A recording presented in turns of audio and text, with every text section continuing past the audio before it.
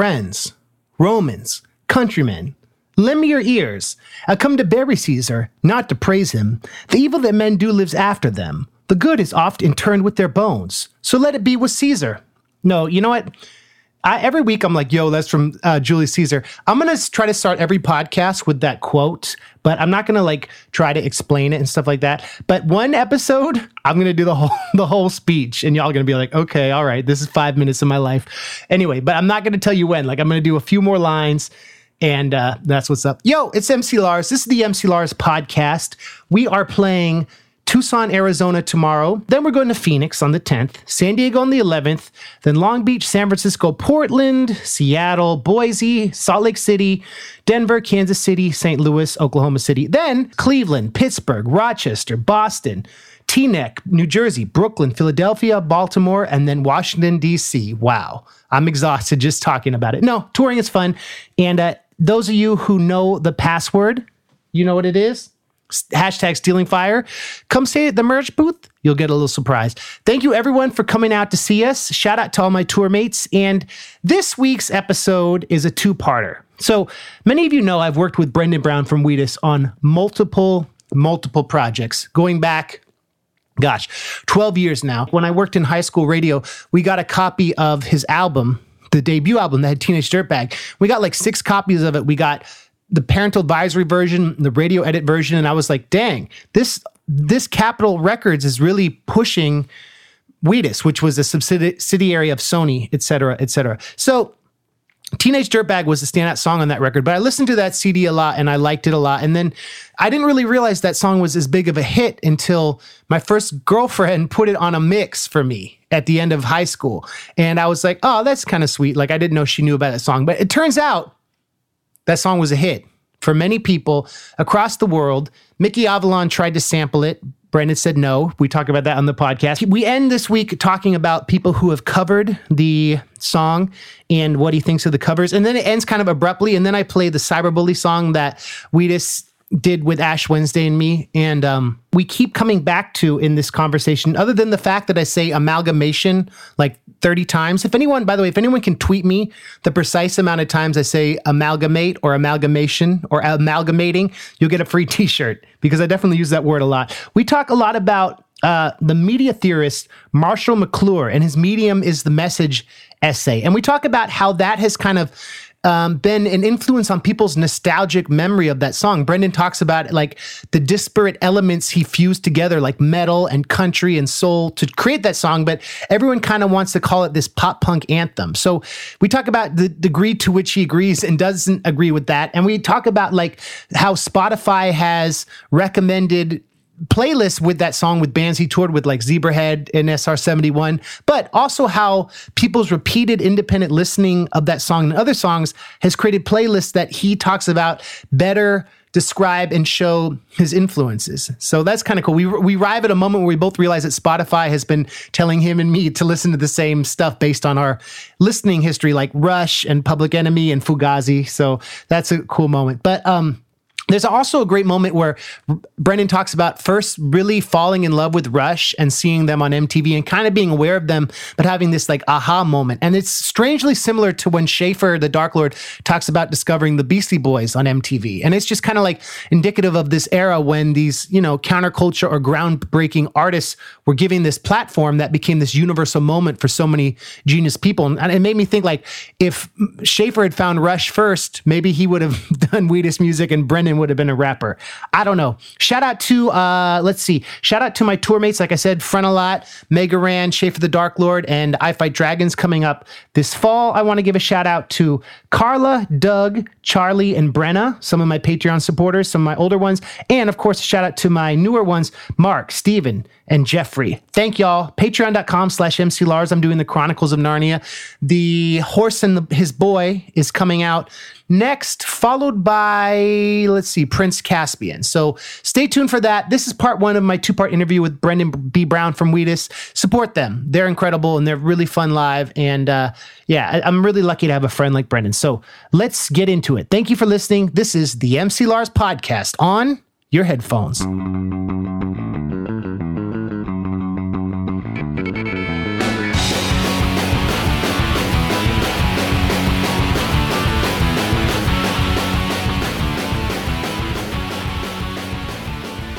I am here with a friend, a mentor, I could say a hero, and one of my big bros, Brendan B. Brown of the legendary band Wheatus. What's up, Brendan? What's up, Lars? Thank you for having me. I just want to thank Brendan because he came out all the way from Long Island to record today, and this man is always there for his friends. He's always supports the music he likes. He always sticks his neck out for other artists and younger bands, and he's like a really good friend to all. And I wanted to just tell a quick story that I don't know if you remember this. Okay. But that shows your kindness. You and I were walking around Greenpoint like 7 years ago, maybe. And we were walking along McGinnis, and there was like this van of like these scruffy looking guys. And you went up to them and you're like, yo, are you guys in a band? And they're like, yeah. And they're like, we're here for CMJ. We're trying to like get involved with such and such, like find out about good venues. And you stood there for like 20 minutes talking to them about all the venues in New York, like where places to play, where to park, where to go.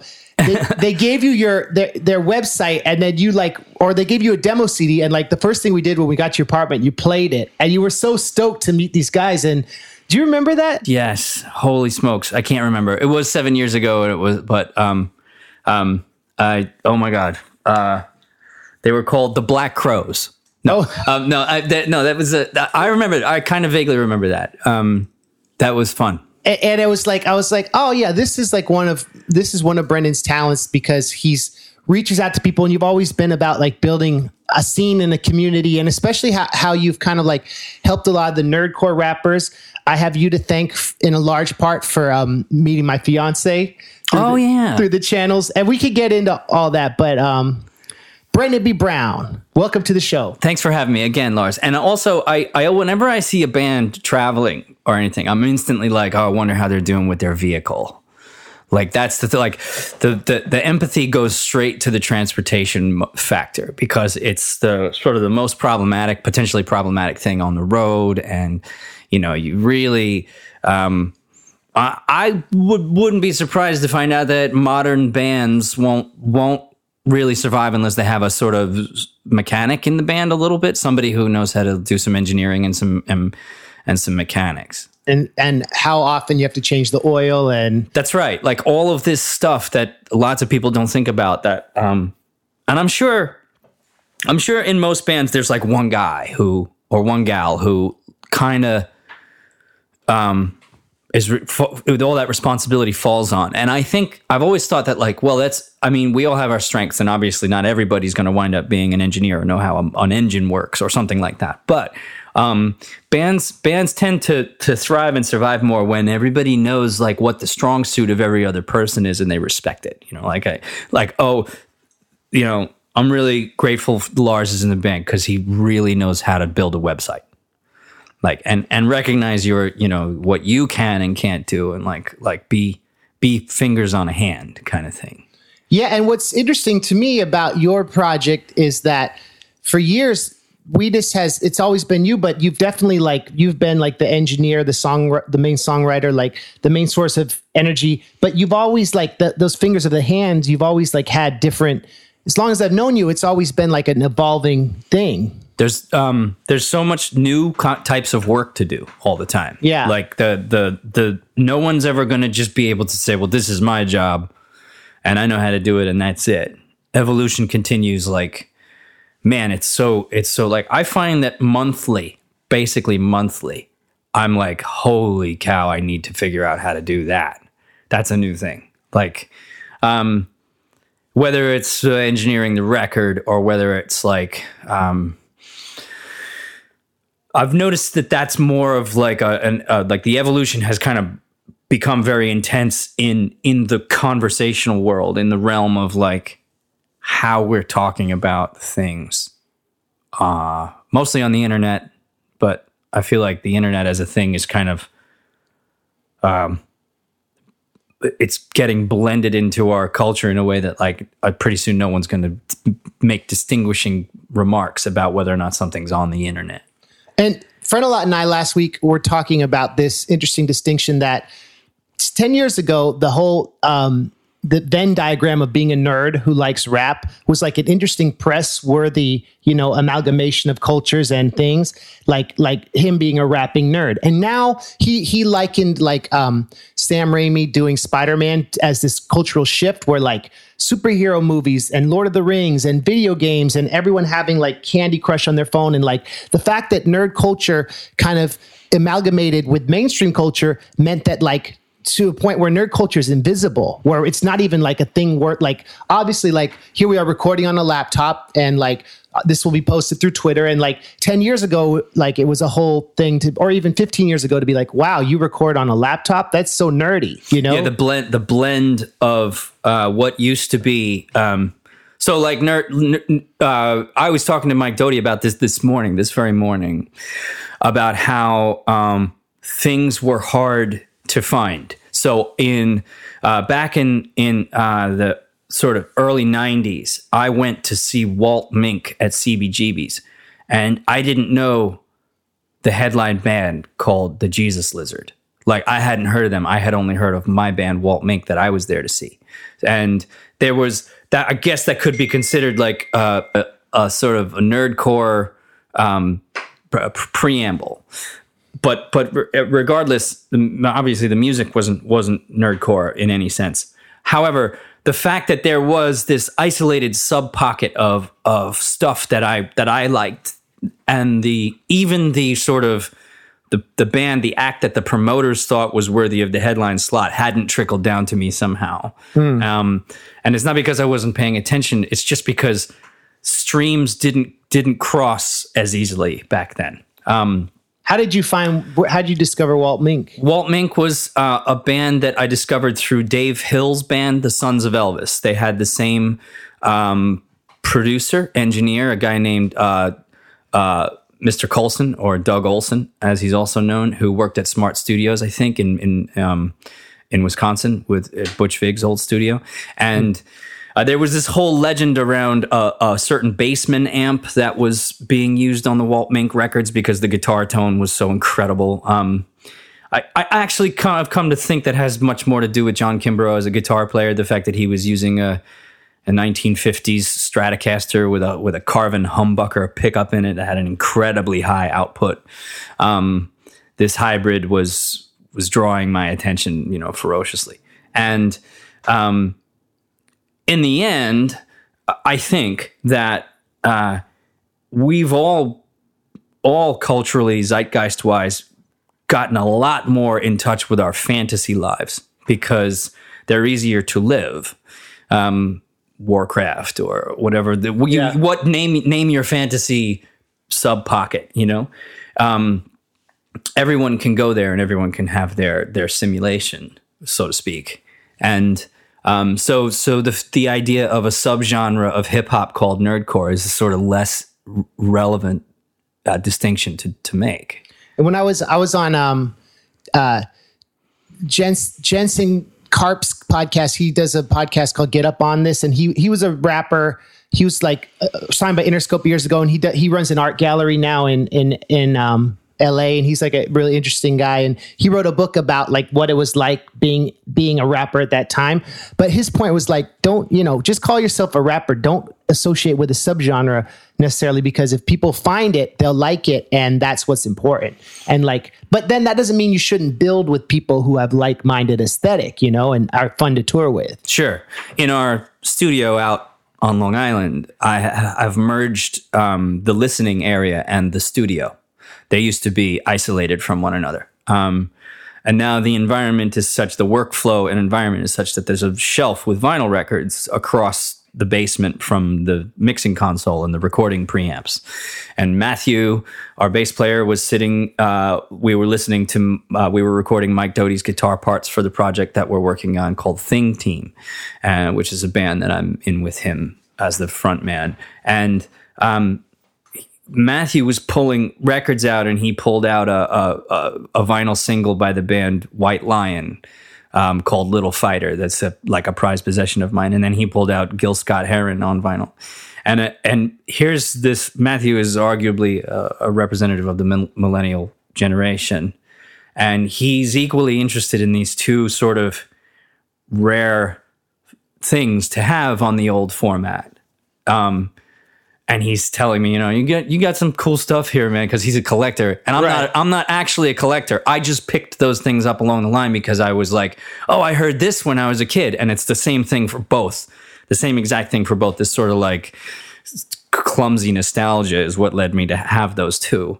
Matthew's vinyl room looks like a museum. Right. It's a proper thing. But my point is only that there is no difference between Gil Scott-Heron's LP and White Lion, Little Fighter. They're both political records. One of them is about the Rainbow Warrior, the boat that was sunk by the Japanese in the 80s, the boat that tried to stop the whaling ships. Ah. And the other, obviously, Gil Scott, is a sort of a civil rights hinge piece of poetry that arguably led to the hip hop movement entirely. So I think we may in fact suffer a bit for this blending because we're losing our sense of history a little bit, which I'm scared of. But maybe that's just because I'm an older person. Well, and I think something that I found is an interesting amalgamation. And after this, I want to talk about like your high school experiences, your early experiences with music. But like with Spotify, I love how I'll go on there and my top related artists are artists I've worked with, artists that have influenced me, or artists I've toured with. And that's cool because then if you click through, I mean, there's kind of this living history in the Spotify metrics. You can look up the artists on Wikipedia or All Music and like kind of piece together. And it's kind of like this. What's interesting about Spotify is it shows how the living culture is resonating with the metrics of like what songs are being keeping played. Track. Yes. Look, I mean, obviously these companies are selling this information, right? Yeah. But they're also offering it as a sort of like, here's your history of your life that you've been doing since you've known us, which is interesting because just the other day, Joey, our backing vocalist, Joey Slater, and I were trapped in the car going over the Pulaski Bridge, waiting for the drawbridge to go down. And Spotify sent me a playlist message from a year ago. And Everclear was on there. And The Sound of Music was on there. And Dashboard Confessional was on there. And Fugazi was on there, and Public Enemy was on there, and NWA was on. And I thought, oh yeah, I remember when I started listening to Third Base again. That's why this is on here. The Cactus is on here because I had this like 3-day period where I never stopped listening to Gasface, right? And so like, it's reminding you that in some ways it's kind of, maybe it's overly positive, but it was kind of saying to me, you're all right. Check this out. You liked this last year. And maybe you missed these nuggets. Yeah, right. And that's what I like about Spotify, the weekly playlist, but it ends up giving me like a lot of like stoner rap and like weird lo-fi records and like strange comedy. And it also ends up giving me all the nerdcore people that like I don't necessarily follow. And I've had situations where like it's given me recommendations of artists. I've contacted artists to say, hey, I really like your stuff. And it turns out they're aware of my music, And I'm sure like people who are influenced by you show up on the Wheatus recommended list because there's that metric too, right? Right. So although that metric I feel a little confused by, I've been recording, as I said, and when I'm recording, I throw the daily work up on my phone so that when I'm driving around, I can listen to it back. And I go through my favorite albums, AC/DC, Fishbone, Ani DeFranco, Fugazi. And then I listen to one of my songs from my most recent Wheatus record. And then I listen to the stuff that I'm working on now, just to see if I'm missing the mark severely, just as an engineer. And while listening to one of the Wheatus songs from a song called The Fall in Love from our Valentine LP, immediately it suggested that band SR-71 that we toured with. Right. Now, we toured with that band during a period of record industry business that would pair a band like Wheatus with Zebrahead or SR-71 or Eve 6. And there was a failure to acknowledge at the time. I remember when Teenage Dirtbag first came out, that Teenage Dirtbag is an East Coast song. It's a laconic tempo with record scratching. It has an acoustic verse that always, to me, felt like Paul Simon or James Taylor were trying to write something that was appropriate for a hip-hop beat. Even the intro loop comes from a series of hip-hop free sample discs called Wall of Vinyl from the 90s that we were kind of obsessed with while we were making the first record. And I was kind of let down by the fact that the SoCal pop punk movement was something that we were so vigorously associated with by radio people and so on. Spin Magazine recently came out with a opinion piece that Teenage Dirtbag is not pop punk. And wow. I've kind of been saying that since 1999, but no one really cared what I had to say about it. And I think it would have never had a chance to come through all the noise back then that I was saying something like that. Well, it's like the metrics come from a part of something that was like a big part of this mainstream culture. And talking about the internet, your career is very interesting to me and I'm sure our listeners, because you span this era where it's like you got your start before the whole Napster revolution. Really, it kind of took off as all that was happening. And it was like one of those, I think people are nostalgic, especially about that song, because it's one of the last moments where I remember last spring we were hanging out on the solstice and you were like, there's no one Stonehenge. Remember you said this? It's like, there's not one focal point in culture like there used to be. No. And you said that, and I was like, that's really true. And that song serves as a lightning rod for a lot of people's nostalgia. And also I think that's maybe why people associate it with those artists, you know? It's all timing, obviously something we're not in control of in the chaos. And the arrival or release, I wrote Teenage Dirtbag in 1995, and I re-recorded it and refined it for 4 years before we actually saw record companies coming and talking to us about it.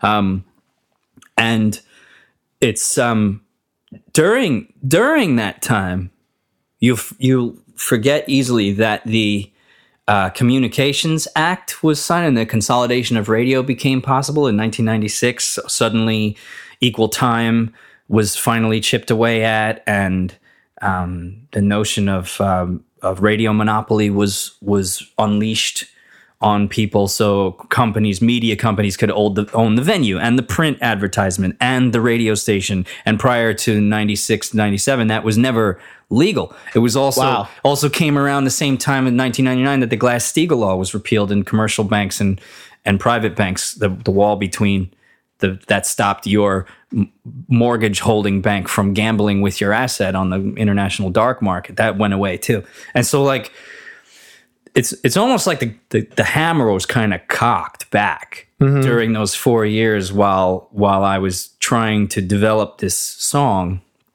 this idea.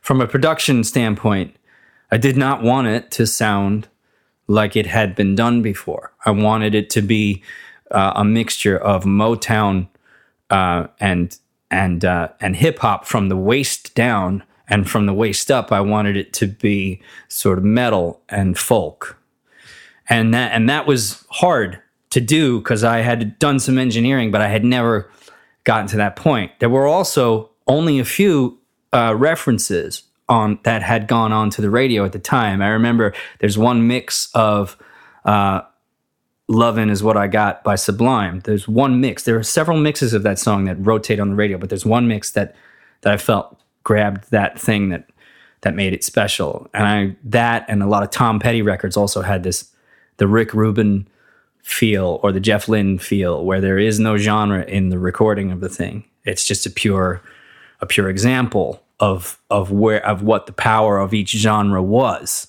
Right. So your kick drum can be from the 70s and your snare drum can be from 80s metal, and you can mix these things. Well, and that's, I think, what makes your career, I think, to me, kind of have that postmodern element where it's it's an approximation of all these different influences. And getting to know you over the past, 13 years, I've learned how you and I have a lot of similar music we love and grew up on, but also you've never necessarily been concerned with being one genre or one style. You're more of a storyteller, and it's always been about the power of the song. And that your career has reflected that to me, in that as you've gone independent, it's always been about a great song, first of all, and then also being able to like have control over the technical side, like we were talking about at the beginning about the band that needs to know how to run the engine on the van, right? Sure. Yeah. So I think everything we're touching on is that we have to all become Swiss Army knives. You know, everything has to be Swiss Armied right now, immediately. Yeah. You do have to know what you're talking about if you're going to go and try and make a record as an artist. There are plenty. Have you heard of Phoebe Bridgers? I have not. Okay, not she's yet. this LA songwriter. My sister turned me on to because she saw a Mike Doty tweet about it. That's where I came on. Okay. So this record sounds really thick, and it's like it's got a lot of layers. It's really pumped, but it isn't over compressed, and it's kind of like this. The drums and the bass and the Rhodes are making this bedrock. Or it was more fluid than bedrock. I would say almost like a kid's castle trampoline thingy. Those like blow up castles. Yeah. For the song to sit inside, and it's honoring her voice that she's obviously found on her own very effectively, in a way that is a new power rock. It reminds me of Led Zeppelin in ways, but it's not because it's a masculine sort of Hammer of the Gods vibe. It's just that it's honoring the voice that she's found and elevating the voice that she's found. And all of the really great records that I've always loved have done that in some capacity. Mutt Lange did that with AC/DC, I find, that on the Highway to Hell record. It's the first time you really can experience Bon Scott like tearing a hole with that voice of his. I also find this to be the case on Ice Cube's record "Gangsta Rap Made Me Do It." You know that song, man. By Pyroclastic Flow. Oh my god! Yeah, like that is just like, how can you not turn that up? Like, yeah, that was interesting because it's like him looking back at like thematically his story, looking back like at his life and all the damage he's done, but also his success outside of hip hop too. It's an autobiographical, socio-political masterpiece, right? That happens to have engineering and production to match the statement, which is an honor to the voice that he's found. Well, isn't that the what's his name? Marshall McClure, "The Medium is the Message." Sure, that's kind of like a similar thematic thing. Yeah, right? But you can't do that without a message. Right. That's the whole thing. Like, lots of people try to do that without the message. And that's the whole thing about being a full-time social media marketer, or like a sleazy publicist who's just trying to like promote, trick the metrics, and that's the stuff that a lot of the people who are involved in the music industry, in whatever state that it's in the 90s one where people made money, or in the new one that's independent and scrappy, those types of people get this part wrong a lot. Like, there's if there isn't something being said by somebody who has something to say, then it's problematic. It doesn't matter how you dress it up, you know. We are kind of seeing the best elements of, I think, of songwriting and storytelling invade and occupy the country music movement. Sure, yeah. Casey Musgraves is doing that. I don't know. There's a lot of like what I think what Dawes has done is kind of like, via LA, but they're poisoning the Nashville well for us very nicely. And by that I mean, like, even Willie Nelson says stuff about Nashville in the oldest songs of his about how tough and sort of uninviting it was at times. Obviously I'm having a political discourse right now. I'm talking about the breadbasket of white people and the culture there versus the cities that integrate. It's really hard to avoid getting to this topic if you're going to talk about art at all right now. Sure. And I think that goes back to like what Damien and I were talking about, it is that like now the center of culture is is not middle class white men having the main dialogue, and I don't think that they should. It's like everything, especially with nerdcore. I really love how it's become more eclectic, more diverse, more vibrant, younger, different genders. You know, you make me think of J. Cole and Open Mike Eagle, and also I was also listening in the car on the way into a more recent Rush song called "The Way the Wind Blows." From Snakes and Arrows. Snakes and Arrows, yeah, which is this sort of like prescient political masterpiece that was from before our current populist soup, and it's almost like they saw it coming. Like this whole, they call it an elemental war in the song. We're having this like conversation about. We're again examining the notion of coming together as in an elemental sense, which is, I can't believe we're having this conversation again. Right. You know, like, Jesus,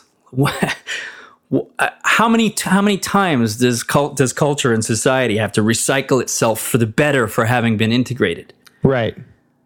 Your resistance is futile. In order to survive now, you have to be integrated. It's evolutionary. Yes, like what is this? This is last gasp of the baby boom who remember milk toasts and stuff. Like, give me a fucking break.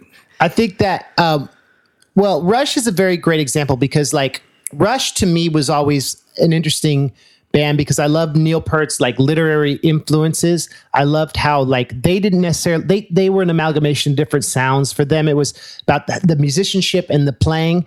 And I never talked to you about this, but what do you think about their like interpretation of Ayn Rand's Anthem? You know? Well, they were like 20. Yeah. You know, they were young Canadian dudes. In the 70s, also, you have to remember how difficult things were to come by. You couldn't look things up on Wikipedia. You couldn't see the hypocrisy of Ayn Rand. You couldn't see the failure of those books, which are so utterly banal and like long-winded.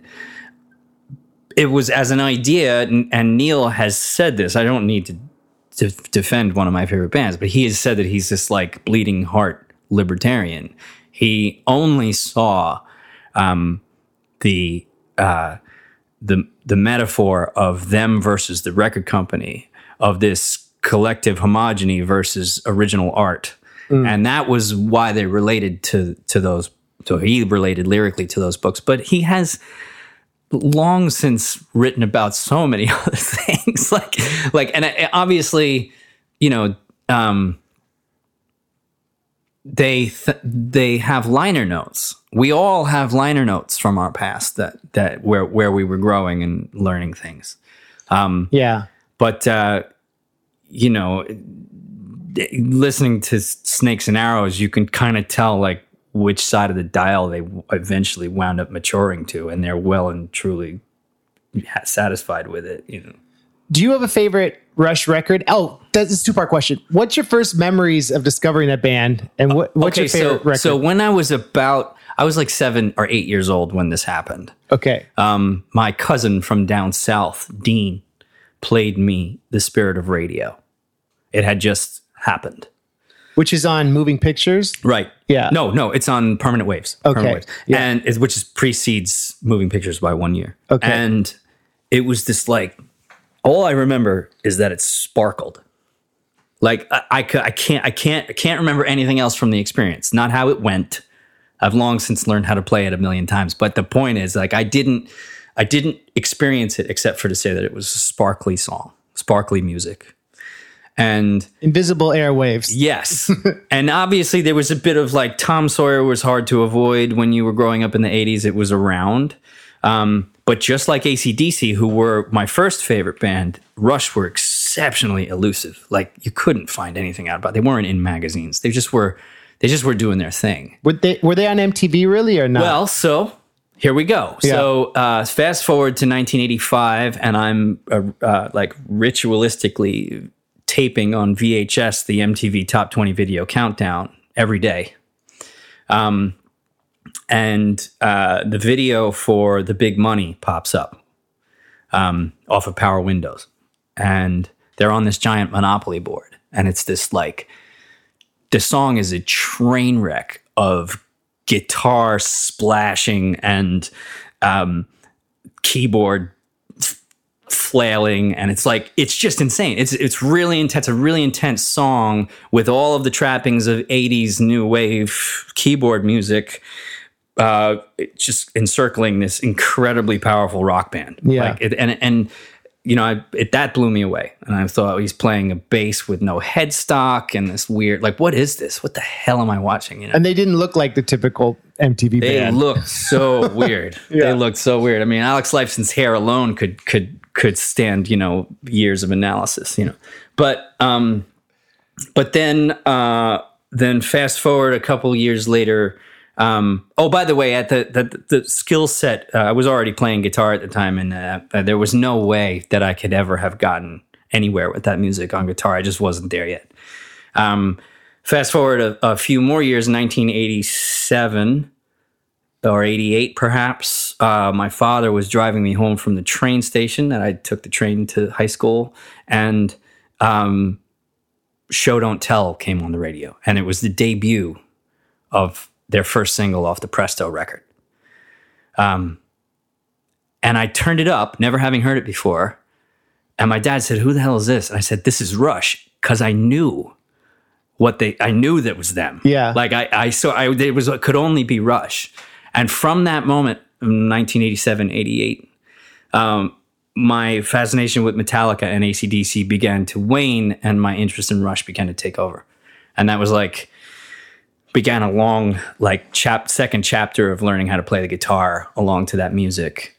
Would you say it inspired your falsetto vocals? Certainly. I think Prince was more an inspiration on the falsetto, because Geddy he sings in a falsetto technically, but it's not in his head voice. He's a top belter. So that sort of singing was there, but it was more Alex. I was paying attention to Alex, and yeah. the way, and in particular the way that Alex would drape a frenetically odd guitar solo over really tricky time signature changes, and still make it sound like you wanted to sing it. It's crazy.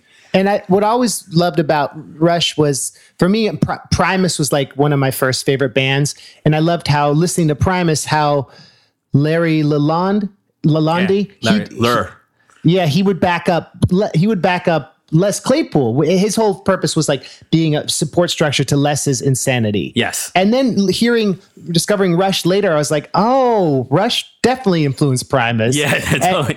And how it's an art to be playing an instrument like a guitar, but in a support thing, and letting the bass player shine, So this was around the same time, began to hate guitar players, as I was one of them, because the late 80s was just a maelstrom of crap guitar happening. And I think a lot of people have looked back on it with fondness, but the notion that if the singer steps out of the spotlight, the guitar player steps in is shut up.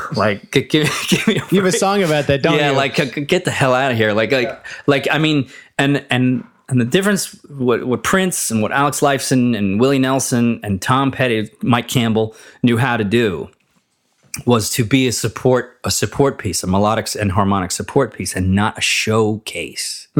And that part of guitar playing was incredibly interesting to me. And the other person who fully fleshed that out and realized that was Ian Mackay. That guitar music, Fugazi, is, I think, the finest of the 20th century ever. It's like these bent, twisted, misshapen chords of almost there-ness. We're going to get there. You get there. Here, I'm showing you what happens right before what you want to hear. Yeah. Why don't you do it? Yeah. It's just the springboard of thought and inspiration. Well, and that's kind of the ethos of Discord and the label. We'll show you what to do. You put the piece together yourself. Like I always have a quote from Jello Biafra in all my records. Anyone could have made this album. Now go do your own.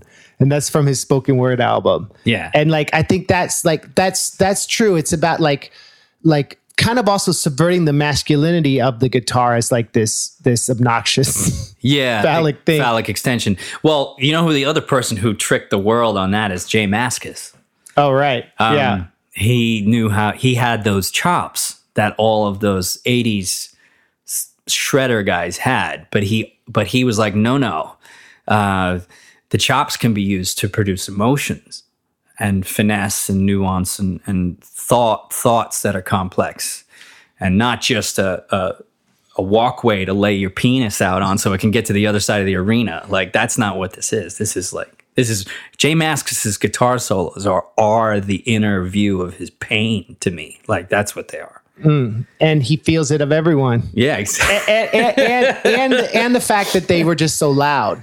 Like just screaming from we the inside. saw them together, didn't we? Remember in Manhattan? We did. Yeah. 10 years ago. Yeah, we saw in that. What was the name of that? Was it a club or did we see them? No, it was the park. summer. We saw them in the park. Yeah, that was great. Yeah. Okay, so high school for you. So you were like, you grew up in Long Island. You grew up in Northport, right? Right. And when did you first start like realizing that you wanted to play music, or what were your like steps towards that? Very, very early on, I think what my parents said when I was 2 years old, I would listen to Mac the Knife, which is, for some reason, I thought it was about Jaws. Which like the fin? Which came out it came out 2 years after I was born and was like, somehow got into me. I think somebody had a 16 or 18 or 8 millimeter, somebody in the family had an 8 millimeter Jaws reel that was like maybe illegal. And it got played on TV well, not on TV, on the screen, on the movie screen, the pull down movie screen like you use, in family events and stuff. And I wasn't allowed in the room, but Jaws was like the little bits of it that I caught. I somehow related Mac the Knife. Remember short aside, remember we watched Jaws on my laptop at your place with Hurricane Sandy? Yes. That's funny. Yeah, it was the first time Gabrielle Sturbins had ever seen it. I was so jealous of her. And the power was out, but we had juice in the laptop. Yeah, we did. Yeah. Anyway, as the water engulfed your block, we were watching Jaws. As the water came up and started flooding the basement, we watched Jaws. Side note. Okay, go ahead. That was great. That was fun. Good times. Good times. High five. And then the first concert I ever saw was Sha Na Na at Radio City Music Hall. And I got to meet, I think Donnie, I think that was his name. And then we after that was, Northport, Long Island was a really difficult place to find anything subculture. Long Island is a terminus, and no one is really passing through Long Island to get to anywhere else, so it can be a little stagnant as a local culture. And one thing that's interesting is we went to the bar where Kerouac drank in Northport. Yes, oddly, Kerouac seems to have sought out terminuses at the end of his life. He lived on Long Island with his mother around the corner from our studio. And the place I grew up, like he's on the next block. There's like that old house that we walked past. Yes. Huh? Yeah. And he also went to Florida after that, which is another terminus. Yeah. So it's anyway, we could have another podcast about that, but right. why he sought the end of everything. Yeah. Yeah. And the end of the US when he came to California. Sure. That was part of his journey. Yeah. Anyway. Yeah. I always feel every time I get to Los Angeles, I feel like this is the place where the American dream came to die. Like it all ended here, you know? Yeah. And it got right. And it has great diners. But well, so does Long Island. Yeah, Long Island has better diners than Los Angeles. Come on. But anyway, the subculture of anything was really difficult to find. I remember when I was 13, it was the first time I ever heard of the Crumbsuckers, because some kid had a jacket on that said the Crumbsuckers on it. And in my high school, a tape of MOD and SOD got passed around, you know. And the Jerky Boys tape was another tape that got passed around. That was like somebody's relative did that. Like that. Yeah. That was, and this is 1987, 1988. But prior to that, in the earlier, my time in Northport as a grammar school student was punctuated with a oh, my brother just got Power Slave. Let's listen to Power Slave. Or my brother just got 1984 Van Halen. Let's listen to that. Or Diver Down. Or like, and then car trips with the parents had Huey Lewis and the News and Linda Ronstadt and Willie Nelson and Bob Marley. There was a lot of Bob Marley. My father used to play a lot. And so my music was intense for me, but it was really, really limited, you know. Sort of like what I went to high school in 1987. I started high school, and it was I can't say that it was a positive time. It was a very, very dark time for me. I was incredibly lonely and very sort of I'll use the word centered, but not because I chose to be. It's just because I had no other choice. So like every Saturday, I remember I would put on this one pair of sweatpants and go into the living room with my socks and throw on, you know, Who Made Who, or Ride the Lightning, or Injustice for All, and just play every solo, play every piece of it, every little nook, and stop in the middle if I screwed up and go back. And this was like Saturdays and Sundays, avoiding my homework for 8 hours, 9 hours. 9 hours of playing guitar on. And then when I got home after school, the same thing. Like, and the only reason I stopped was because I went to a pretty rigorous academic high school, and it was 3 hours of homework a night, no matter what. So, and I took the train. I would get up at 5:30 or so to catch the train, almost as far as into Queens, and then walk a couple miles to the high school from the train station in Mineola, and then back.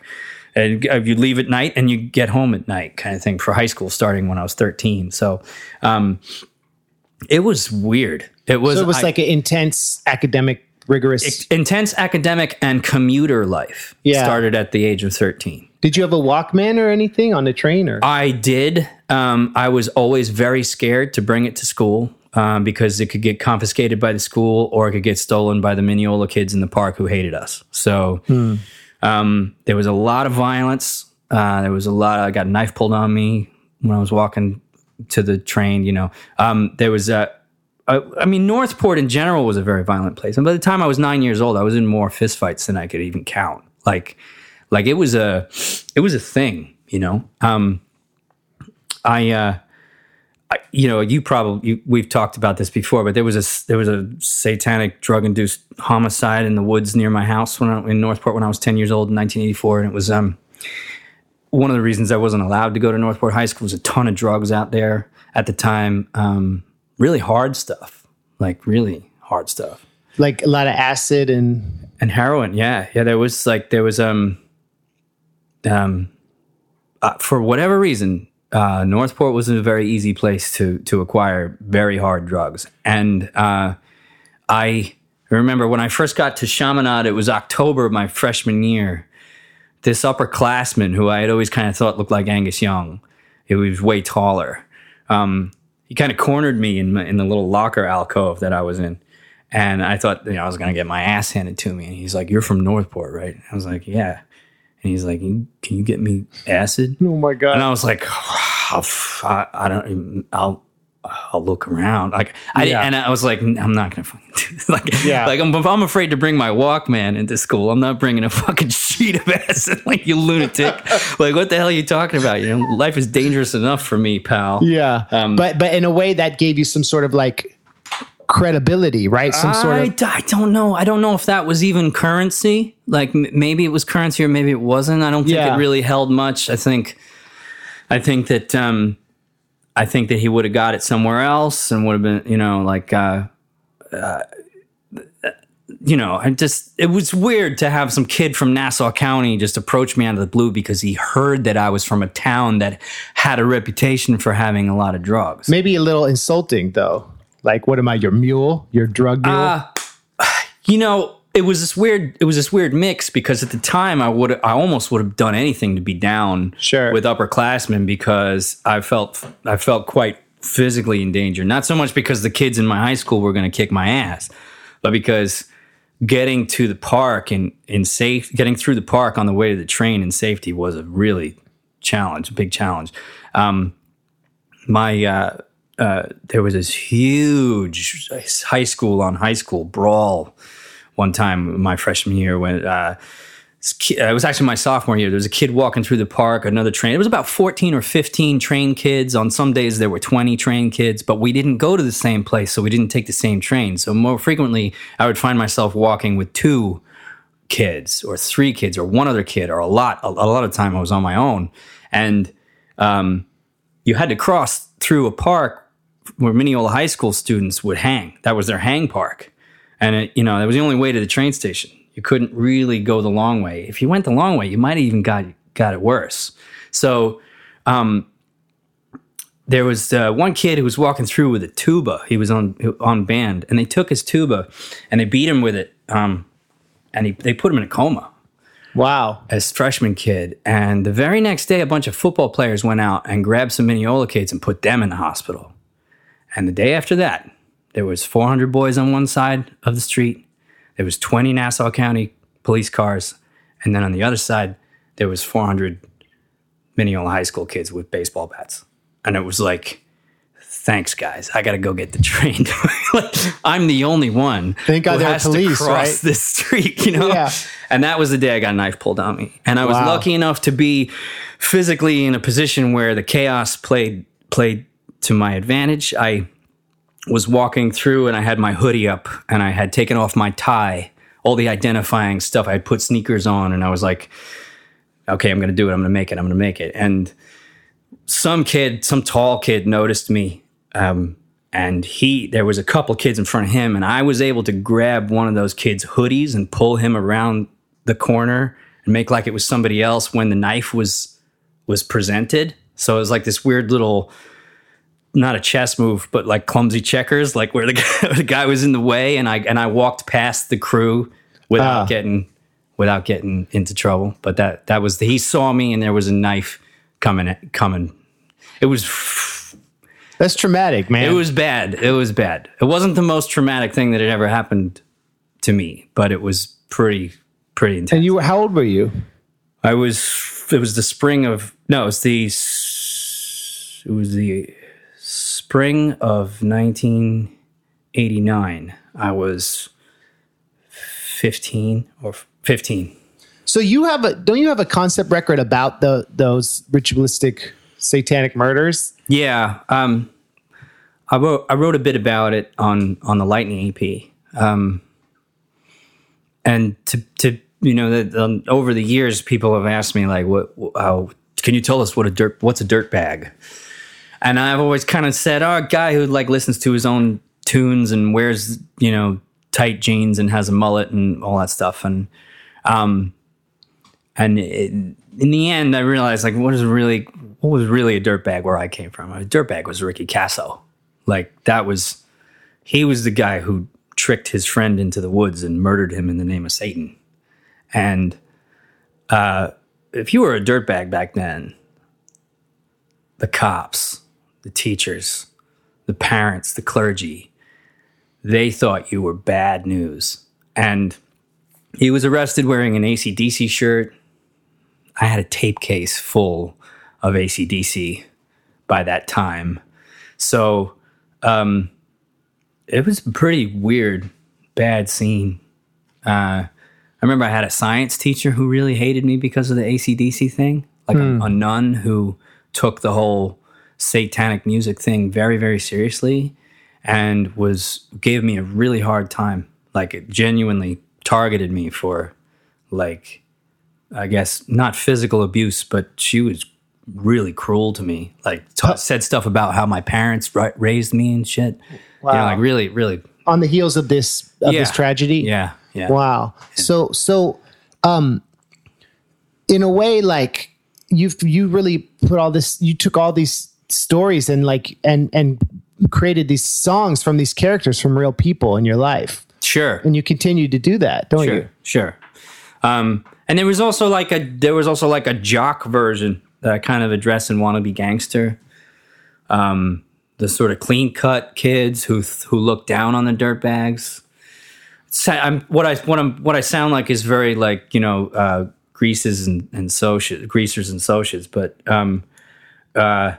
there was no like organized football mentality to it. It was like chaos. Like, it was full, you just get your ass kicked for nothing kind of thing. So Comac is a part where the clean cut kids were from like around the Comac area.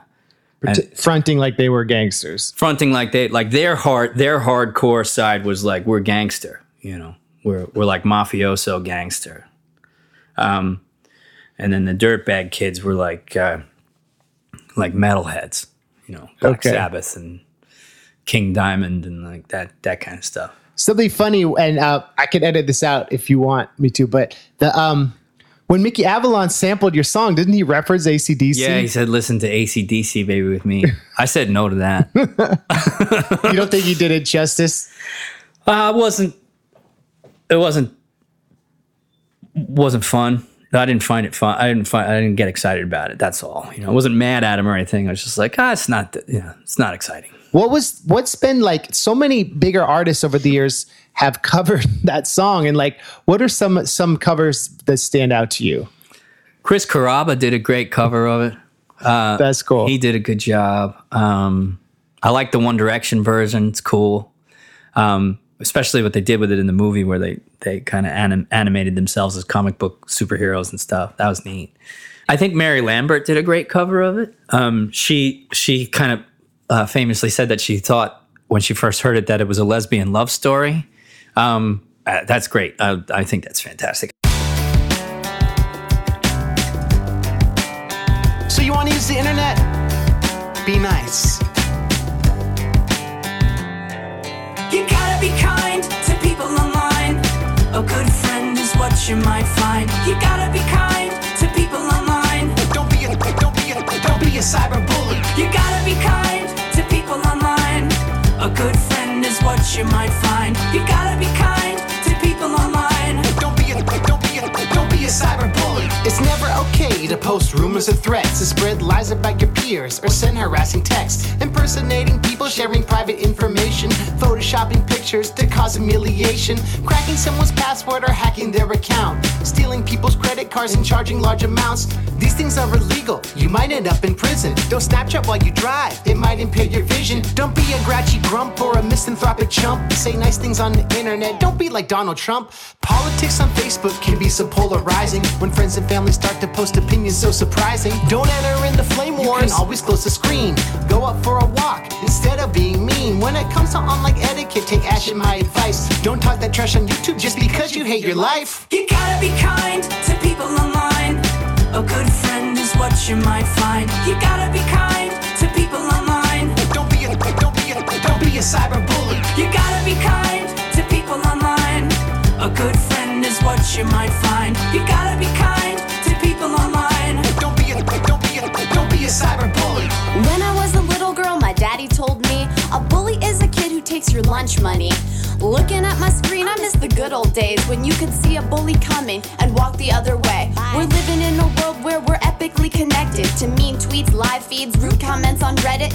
We could all be nicer. I think we're well aware, so I've developed a list of kind things you might share. A selfie of you hanging with your grandparents. A status about how a seed grows when you plant it. Beautiful landscapes, sunset photos, water refracting light twice, double rainbows, poodles and tutus dancing on their hind legs, a mountain lion and a dolphin making friends. First Sunday of May, a nice shout out to your mother. College ball, half court, buckets at the buzzer. You gotta be kind to people online. A good friend is what you might find. You gotta be kind to people online. Don't be a cyberbully. You gotta be kind to people online. A good friend is what you might find. You gotta be kind to people online. Don't be a cyberbully. Lorraine had strong opinions on the Second Amendment, and anyone who disagreed with her, she unfriended. With every single click, she felt like a hero, till she woke up one day and her friend count was 0. Back in 2004, there was a really mean blog written by girls who hated Katie's songs. 10 years later, they couldn't get tickets. Her show at the Garden sold out in 2 minutes. Sam was from LA, trolling every day, telling girls on Instagram that they should watch their weight. Drinking Mountain Dew as he crafted every post till he gained 1,000 pounds and couldn't leave his home. When we hear the word troll, we think mean and unstable. Not cute plastic dolls with jewels in their navels. Xenophobic tweets Or racist peppy memes. are not what Lars and me Wanna see up on our feeds. You gotta be kind to people online. A good friend is what you might find. You gotta be kind to people online. Don't be a cyber bully. You gotta be kind to people online. A good friend is what you might find. You gotta be kind to people online. Don't be a cyber bully. That song is Don't Be a Cyber Bully. That was on my Jeff Sessions EP that came out a few years ago and produced by Richard Matthew, who is a wonderful producer who I want to interview on the podcast one day. So, Richard, if you're listening, I need you as a guest, bro. So anyway, this was the part one of my interview with Brendan from Wheatus. Next week, we're going to talk about like what it was like being on a huge label, getting out of his deal, finding out he had a surprise hit in Australia and England, and just like what it's been like the last 20 years as they approach the 2-decade anniversary of that smash song, Teenage Dirtbag. I'm MC Lars. Thank you all for listening. If you enjoy it, please tell a friend. Please leave a comment. And I really appreciate y'all listening. And tune in next week for more great conversations with Brendan B. Brown. Have a good week, guys. Thanks. Bye. NerdcoreTour.com. I'm on the road.